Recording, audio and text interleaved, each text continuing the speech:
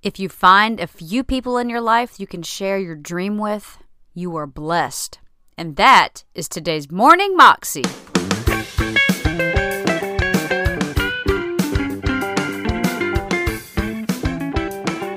Welcome to the Morning Moxie Show. I am your host, Alicia Sharp, and today on the show we have Bishop T.D. Jakes with us. And he is sharing with us about friendships and how we have different kinds of friendships throughout our lives that serve different purposes. And the first one he talks about is a confidant and how important it is for us to have people who are confidants in our life, like David with Jonathan, people who we can trust with our lives and who celebrate with us, who are for us. And the other two, the next one he talks about is a constituent, and then the following one is a comrade, and he explains what those are in his message today. Here's Pastor Jakes. To be covered by God and walk in the area of your destiny, you can't be limited to just working with people who look like you, or think like you, or vote like you, or dress like you. You got to get out the box, because God's going to use a whole lot of people to bless you, to move in and out of your life, and you can't be narrow or one-dimensional. This is a coat of many colors. Oh, yes. It's a coat of many colors. Do not categorize the blessing by colors. It is not the colors you need to watch. It is the character. Watch out for the character. I'm going to tell you that there are three basic types of people that you will interact with if you are a child of destiny. Can I share this with you? The first group are confidants. Confidants. You will have very few of them. Confidants are those people in your life who love you unconditionally. They are into you. Whether you're up or down, right or wrong, they are into you. They are in for the long haul. If you get in trouble, they get in trouble with you. They'll come see you in the jailhouse. They'll come get you out the crack house. They're confidants. You can open up and share anything with them. You'll never inherit your kingdom until you find your confidant. You can't be David till you find your Jonathan. Having a good confidant is the key that unlocks the kingdom, because you were raised outside the gate and God's going to cause you to reach over the wall. You got to have a confidant behind the wall who can mentor you for what God is going to do next in your life. The problem with most people is that everybody they run around with is under them. And so you are forever feeding people who can't feed you. And after years of feeding them, they begin to drain you. You've got to have somebody who can feed you so you can feed somebody else. Oh, y'all don't hear what I'm saying. Am I talking to anybody in here? You need the confidant then. The confidant is those few people that come along in your life that are for you. They are with you. They are intimately intertwined in your life. They are there to make sure that you reach your destiny. They will confront you. They will get in your face. They will get in your business. They will tell you when you're wrong, because they are confidants. If you have two or three of them in a lifetime, you are a blessed person.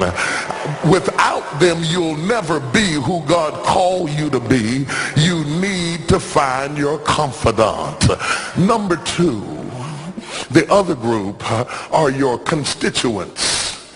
They are not into you. They are into what you are for. They are for what you are for. They are your constituents. And as long as you are for what they are for, they will walk with you and work with you and labor with you, but never think that they are for you. they are for what you are for. And you have to know that, because if they meet somebody else that will further their agenda, they will leave you and hook up with them, because they were never for you. They were just for what you were for.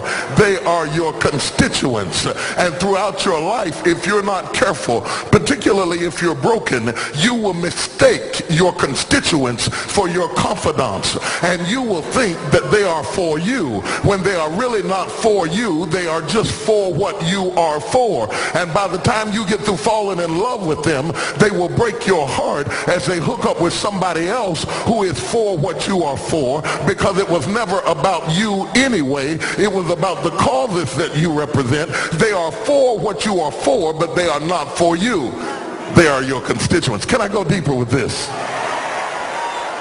The third group are your comrades.